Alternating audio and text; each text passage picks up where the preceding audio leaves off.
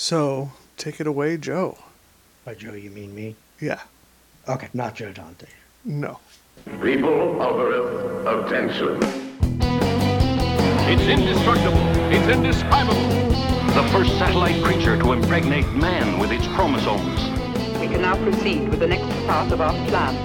I am not mad. No, no. Join your hosts Keith and Christian on a journey to discover lost treasures of cinema. Now strap in and get ready to schlock and roll. Space, monsters, science. Since time immemorial, the planet Mars has fascinated us. Now, 4 brave astronauts will set foot on its surface. Journey with them to discover its mysteries. Journey with them to danger. Journey with them to a film that has the temerity to start a half hour into its runtime. Journey to the Angry Red Planet. Angry indeed. Yeah, so here we are. We're going to attempt to do a second episode here on the movie Angry Red Planet. I'm Christian. I'm Keith. Let's not just attempt it. Let's succeed. Okay, that sounds for like one a good... thing in our lives. Yeah, finally. yeah. So this was your pick, and it really does seem like a Keith Cunningham type of movie. I remember it being less boring than it was on the second viewing. It was painful. I actually fell asleep the first time, and then I was like, I'm good. I'll just do some research and read about the ending, and then I'm like, no, I better watch it, and it doesn't help that second viewing.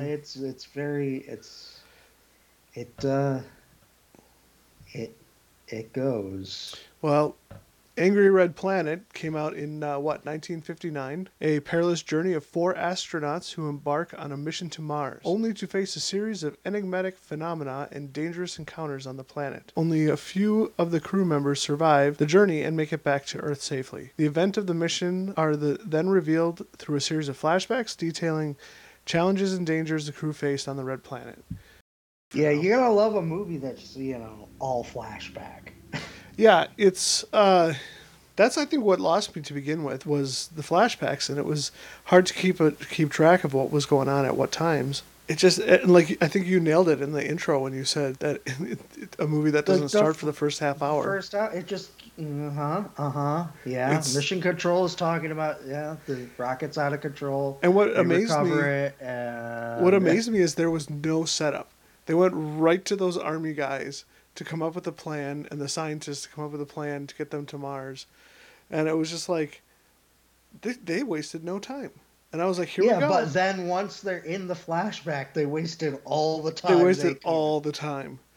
They're like, okay, we're going to land, and we're going to stand around and discuss the fact that we landed. And, hey, we're going to introduce some mild flirtation between these 2 characters, but they don't have any chemistry, but it's the 50s, so that doesn't matter.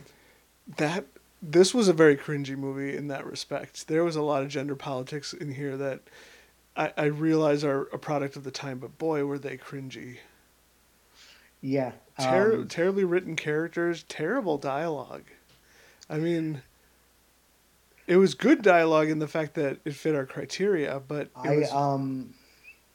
how about Jacobs, or as I should call him, like Chief Warrant Officer Cletus, the guy who's in charge? No, right. The guy who's in love with his gun. The comic relief guy. We'll come back to that guy. He was. Let's go right to our first guest. Actually, it's our only guest, so I don't want to keep you in suspense. But we placed a call, and we got a good friend of ours to come in and talk a little bit about this movie. Joe Dante. He was totally the real Joe Dante. Yeah, he was actually totally nice about coming in and talking about the movie with us. And, what can I say? Hi, welcome to Trailers from Hell. I'm Joe Dante. This is Ib Melchior Week. We are running 3 trailers by the redoubtable writer, producer, director. The first of which is The Angry Red Planet, coincidentally, Ib's first picture. It was released in 1960 by AIP, and prominently featured in the pages of Famous Monsters of Filmland. For centuries, we have wondered. Sharing with Ub Iwerks, an unusual two-letter first name, Danish Ib Melchior began his career as a stage manager and live television director. Went on to become a playwright, author, screenwriter, and director. In 1959, he made a deal with exhibitor and would-be producer Sid Pink to write and direct for scale his first movie, Invasion of Mars, which emerged in 1960 as The Angry Red Planet. Made in 10 days for just $200,000, this was a rather odd account, And it told mainly in shows. flashback of an ill-fated flight to Mars, which kills off 3 of the astronauts on board. As presented in heavily touted Cinemagic, the first new look since the invention of the camera, it says. Some ads even called it oddly a strange new process. The puppet-like creatures here are seen in a kind of acid-etched, solarized cartoon vision, shot in black and white and tinted red. The actors in these Mars sequences wear exaggerated silent film makeup the better to blend into the visuals. It doesn't really work, but it's distinctive, and considering the limited budget, imaginative. The rationale is that this is the distorted memory of the astronaut who came home. Comic artist Norman Maurer, son-in-law of stooge Mo Howard, was behind Cinemagic, which he developed as Artoscope, a process for printing 3D comics. It doesn't hurt that the great Stanley Cortez is behind the camera, adding some stark lighting to the pretty cheap spaceship set. But the big appeal here was the monsters. The Bat-Rat Spider got the most attention in Famous Monsters, but on screen it's actually kind of ungainly and it looks like it doesn't have any weight. Nonetheless, the picture is kind of imaginative, and Ib went on to work on several more science fiction pictures, including Reptilicus, Time Travelers, and Planet of the Vampires. You will see the wonders of this strange and terrifying world when you see The Angry Red Planet. Did you have a rat bat? Oh, I have an infestation of those in my bathroom Joe Dante. right now. It's pretty bad. Just baby ones? Well, yeah, they lay like 1,000 babies at a time. You got to use fire. That's what we learned from this movie. Wasn't his gun an ice gun? Yeah, it was some kind of like ice gun. It just like froze. Did it freeze them? Yeah. I Yeah. don't know. It was very kind of not explained. There was a lot of over-explaining of nothing. Yes. That was a good clip to pick because it segues into 2 different things that I wanted to talk about. And that clip comes from a site we'll probably reference a lot, and that's Trailers from Hell, which is actually Joe Dante's site, and they show trailers and talk about movies very similar to what we're looking at tonight. Okay, so as you heard, probably in a more technical way than I can explain, Cinemagic, which was touted as this big new revolutionary thing that went nowhere, was a low-cost process of mixing live action and cartoon drawings designed to fit with low-budget sets and props.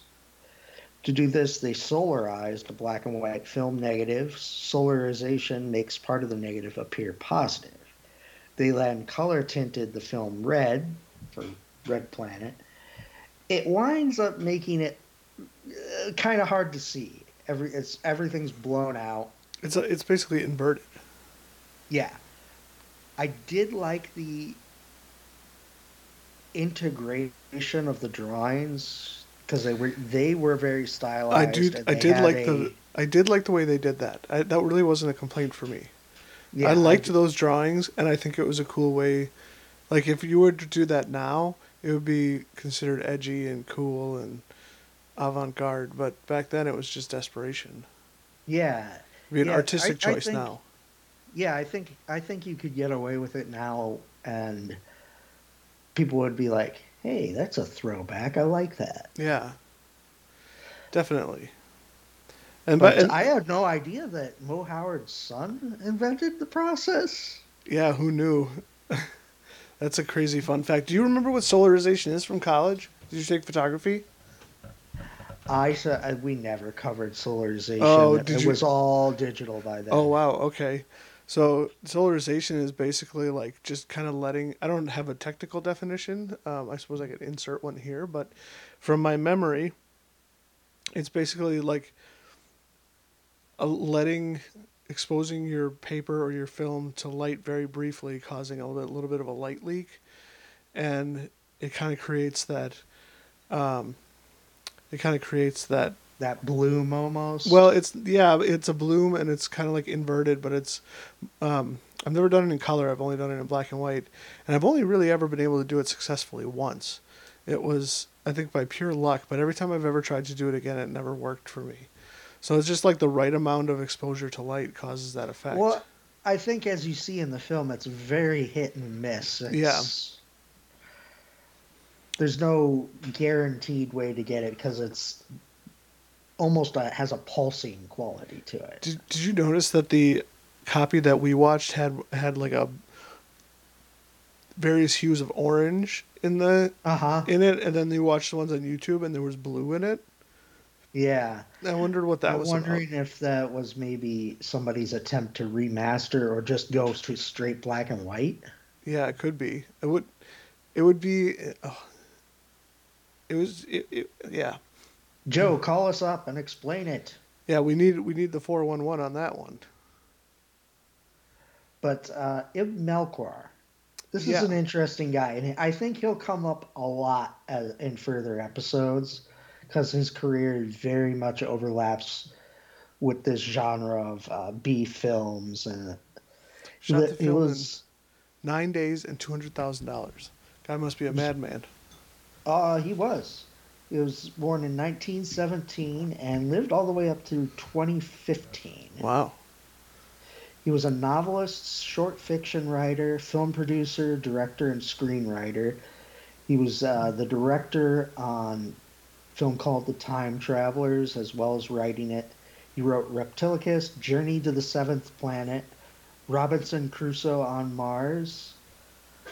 Which we have to watch. Yes. The English language script for Mario Bava's Planet of the Vampires, which I do insist is actually a really good movie. His 1965 short story, The Racer, was adapted as the 1975 film Death Race 2000. Ooh, Roger Corman. Yeah. He was the uncredited source of the idea for Lost in Space. Huh.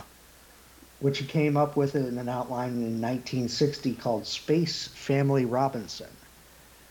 And he actually finally got some proceeds from it when they made the film that had Gary Oldman. Oh, yeah. Okay. But perhaps more interesting than any of his film achievements was his life during World War II.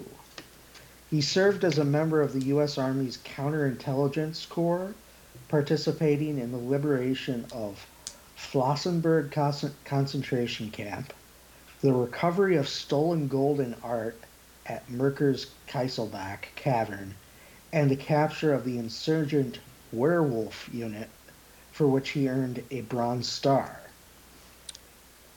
In 1965, as a decorated war hero, he was named a Knight Commander of the Militant Order of St. Bridget of Sweden. Huh. That's quite a life. Yeah. I don't think I really looked that deep into it. He's an interesting guy, and he definitely has an interesting career. Mm-hmm. And an awesome name. Ib, yeah. Both names, really. Ibn Melchior. Yeah. If anyone was going to get into the business of making, like, B science fiction movies, right there. Yeah, I got to get Ib. Call Ib. Call Ib in. Not too many notable stars in this movie. The dim-witted guy who was there for a laugh, Sam. I read that he was played by Jack Kruschen. He had a long career with one of those character actors at over 200 titles. He was in The Adventures of Superman, Dragnet, The Apartment, and for our fellow millennials, he played Papuli in the particularly sad episode of Full House, where Papuli died. Was that Uncle Jesse's his grandfather? Great uncle. Oh. Yeah, I think it was his uncle. I could be wrong. But, yeah, I remember seeing that, and I was like, oh, Papuli. It's so weird that I remembered that just now. Oh, I know. As soon as you said like Papuli and he died, and it was like there was an episode where his so and so died. He was in 2 episodes. He was in earlier in the show, and then he came back to die. Came back to die. That could be a film on its own. So, I don't have it. Oh, I never played the trailer. Well, I think we did They kind of Yeah. covered it within like the trailers from Hell. So, where do you want to move to next? Mars. Actually, I wanted to discuss the art. We sort of discussed the art stylings for the drawings, but how about creature design? The rat, bat, crab thingamajigger? Yeah, I liked the creatures.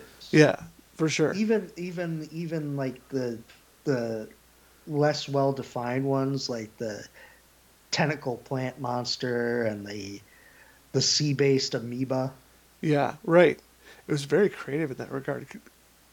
You don't see a lot That's of what sci-fi this that- film had going for it. And that's the thing. It's like the dialogue was bad, but it had no. Again, I think I said the dialogue wasn't bad. It was very typical sci-fi of its time, or not even of its time, but even now. It just kind of. I mean, this is pre-Star Trek, so it had that same kind of like quasi techno jargon that really means nothing, but it sounds scientific, and there was a lot of that. Oh no, this is 100% scientifically accurate. Oh, okay. I'd like to see the papers on that one. Yeah, I'll write some up. Okay. But I think that honestly what made up for the corny dialogue, we'll say, is all the special effects. Yeah. Even though they were clearly done on a budget, they were clearly done with love. Right. And at least some attempt at creativity, working within the bounds of what they had today. Yeah. Yeah. Now, the story, on the other hand, That could have used some work. They go out of the ship, they go into the ship. They go out of the ship, they go into the ship. And there's a lot of flirting. Yes. Um, Bad flirting. It's like if I try to flirt. So there's 4 characters. Do you remember the name of the 4 characters? I have them written down. Colonel Tom O'Bannon, Dr. Perfect. Iris Ryan, Chief Warrant Officer Jacobs, and Professor Gettle. The most beatnik crew member of all of them. So Yeah, he was stoned the whole time. they go on a mission. Basically, they go on a mission to Mars, and only 2 come back.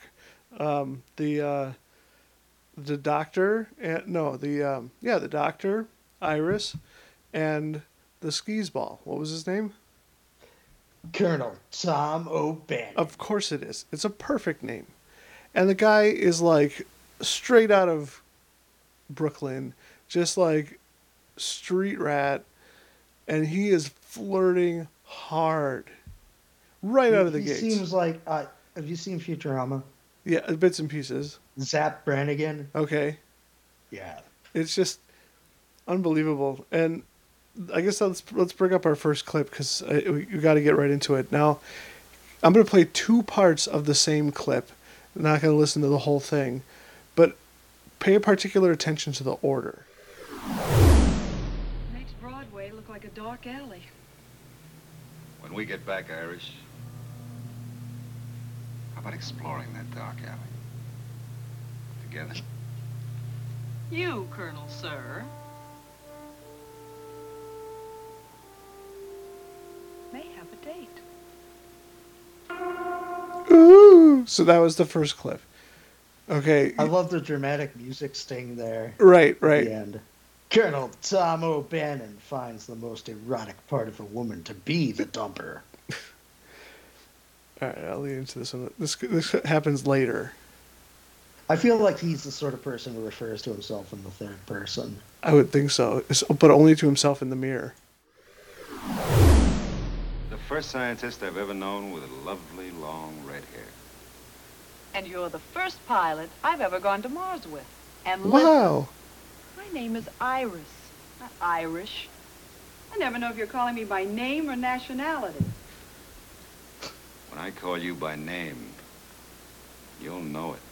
Colonel Tom O'Bannon's women don't need names. So my whole thing with this is basically that it's just so First of all, she just seems really taken with him. She's like, okay, I'm into this stud, and of course I'll go on a date with you. Doesn't even care that he's calling her... Disrespected lady scientist astronaut is going to fall for this complete meathead. And I was like, I remember typing in my notes, wow, that happened fast. Yeah. That was in the first 10 minutes of the movie. And when they were wasting all that time. Right. Yeah. And he keeps calling her Irish instead of Iris. And I wonder if maybe the actor just kept forgetting. I could see that. But they use it as a device for his chauvinism. But she's totally fine and taken Colonel with him. Tom O'Bannon doesn't know the meaning of the word chauvinism. No, really. Explain it to me. I don't know it.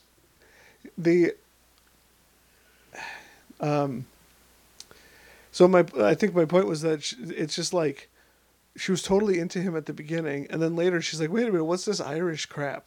And he's like, my name is not Irish, it's Iris. And it's like, now you correct him? I don't know. That was just like...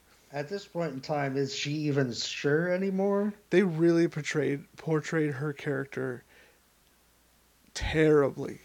Yeah. I almost wonder if this was... there's a certain level of... in the 50s, there was a certain way that women were looked and treated that don't line up to our values today. But... What? But I feel like they've made this even worse. I can't imagine that anyone back then was as dumb as this woman was portrayed to be. Oh, God, no. She was just terrible. And I'm not saying her, the actress, her, the character even. It's more like the writing. Because... Clearly not somebody who has maybe spent a lot of time around, assertive women. Yeah, right, exactly. Somebody who feels like this is what a woman behaves like, and that's why I don't like them. Or at least this is what the audience wants to see a woman be. And... we might as well get them out of the way first. There's so many examples of this. Mostly it's the writing because they just don't give her very good lines. And they just make her sound just unintelligent. Well, in fairness, none of the people sound that great. Yeah, I guess so. I guess I shouldn't attack her specifically, but here's one of the great lines these guys gave her. Where you going, Irish? I'm tracing this vine. Curious to see where it comes from. You better stick close to me. Oh, Tom, really? I know you think I acted like an hysterical female back in the ship, but I assure you I'm perfectly capable of taking care of myself. I won't get out of your sight. Have it your way, Irish. And then she immediately walks into danger. And he has to come save her. That is almost line for line a scene from Prometheus. Oh, that's interesting. Not quite, but it's like the scientists just acting really reckless and stupid. Oh, there's this strange alien thing. I'm just going to put my face right up against it. It maybe because the scientists don't know any better, and it's the soldier who protects them. I will say this for her, though. When they get back to Earth, and he has that green goop arm that's encasing his, starts on his arm and is starting to encase his body, she is the one who saves his ass. Yeah, because she is a smart scientist. So that is good role reversal and turning of the tables, as it were. But I got a couple more examples of just this terrible dialogue, and then You okay, Irish? And then we'll give her a chance to redeem herself, or the writers can anyway. I'm actually looking forward to start to work. No, I can't say that I recommend spacesuits for beautiful young dolls. What happened to all your lovely curves? Now, Sammy, here's Cletus here. Some of the creations I've seen in New York store windows didn't look too much better. So, I should have put together a with the little hair flip. Right. I should have put together a list of all of Jacob's, or whatever his name is. I should have put together a clip of all his best lines, because he had some of the dumbest things to say throughout Like this whole movie. weirdest out of nowhere. I'll see if I can find another clip. I'm sure I can, but it's too bad. So Iris does have a chance to redeem herself. Basically, later when they come back, she's relatively okay, and Tom O'Bannon, Colonel Tom O'Bannon, like you were saying, has a green goop all over his arm that's kind of taking over his body, and she comes up with the scientific formula to. Colonel Tom O'Bannon's such a player. He's had goop coming out of every orifice. I'll fight him.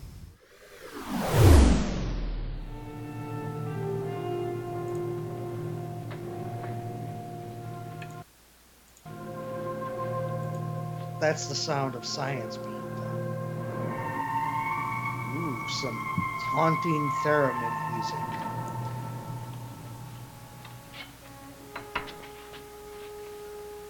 Fine.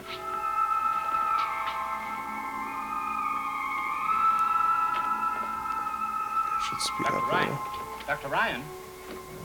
Dr. Gordon, I think we found the solution. What can we do? I'll show you. We're just gonna Electricity. We have already Electricity? thought of that, Dr. Ryan. But any kind of electric shock strong enough to kill the amoeba will also kill Tom. I know. Then how? We've been attacking the alien amoeba as if it were a disease, but it isn't. It's an animal with instincts, and most important of all, a will to act. It only makes it harder to destroy. And gives it a vulnerability we also have, that of making a wrong choice. Look, we had 2 identical tissue cultures there, both infested with our own microscopic amoeba and placed very close to each other. One we left alone. The other we subjected to light periodic electric shocks. Before long, all the amoeba on the irritated culture had made their choice. They moved to the nearby undisturbed culture. Then that is what we have to do. Sciencey, sciencey, science, science, science. She saves the day. By electrocuting him. Exactly. And just this thing just somehow falls off his arm. It's a brilliant story. It's okay. Colonel Tom O'Bannon has discovered he likes that. How did this end up for our heroes? They were in love because they had such good chemistry, and she saved him with chemistry, sort of. Well, I was referring to the warning given to Earth creatures on Mars. Okay. So, turns out this was all just retaliation. For what they deemed an invasion of their planet. And a warning was sent via recording. It's amazing that the Martians had reel-to-reel. That's right. Tom, Iris. They're so advanced. I have something I want you to hear. You were right. The whole speech was on the recorder. The last tape. I think you should listen to it. Sounds important. Judge for yourself. Professor Weiner. Men of Earth, we of the planet Mars give you this warning. Listen carefully and remember, we have known your planet Earth since the first creature crawled out of the primeval slime of your seas to become man. For millennia, we have followed your progress.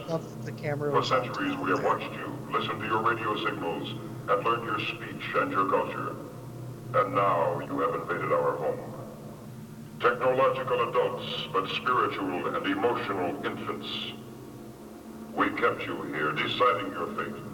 Had the lower forms of life of our planet destroyed you, we would not have interfered. So, yeah, basically they were slapped on the wrist for invading their planet. And they're told, you come back. That's it. It was... they were quaking in their boots, I'm sure. They were probably on a mission immediately the following year. Well, this was similar to the message there was similar to another movie that came out before. A little film from 1951 called The Day the Earth Stood Still. Oh, sure. Except we saw the creature. Yeah. I mean, we saw the robot. Yeah. Except theirs was more positive. It was more of an invitation. This was straight up a threat. Yeah. Don't come back or else. That was just a taste of what we're capable of. We got okay. rats, we got bats, we got spiders. We mashed them together.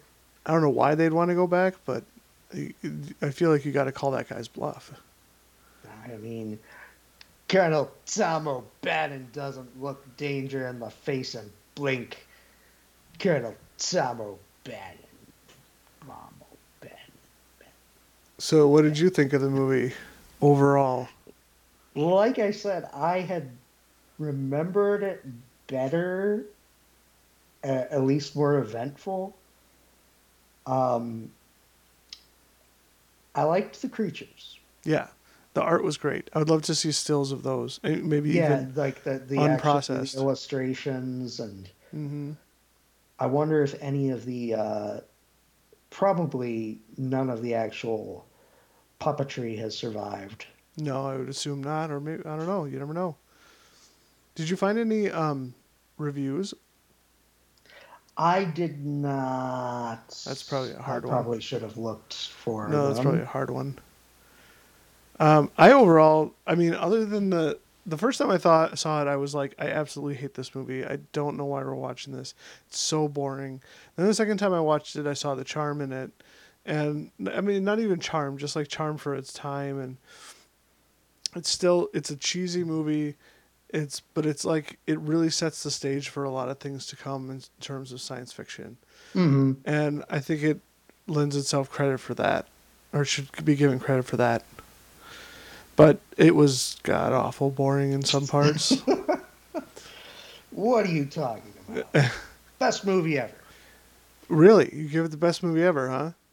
What we really want to know is what you think. And if you want to watch this movie too, it's available on Prime, or was it Pluto? No, Roku TV. But we're so organized. But you got to watch it with commercials. All right. Yeah, I think those might be more interesting than the movie itself sometimes. I could see that.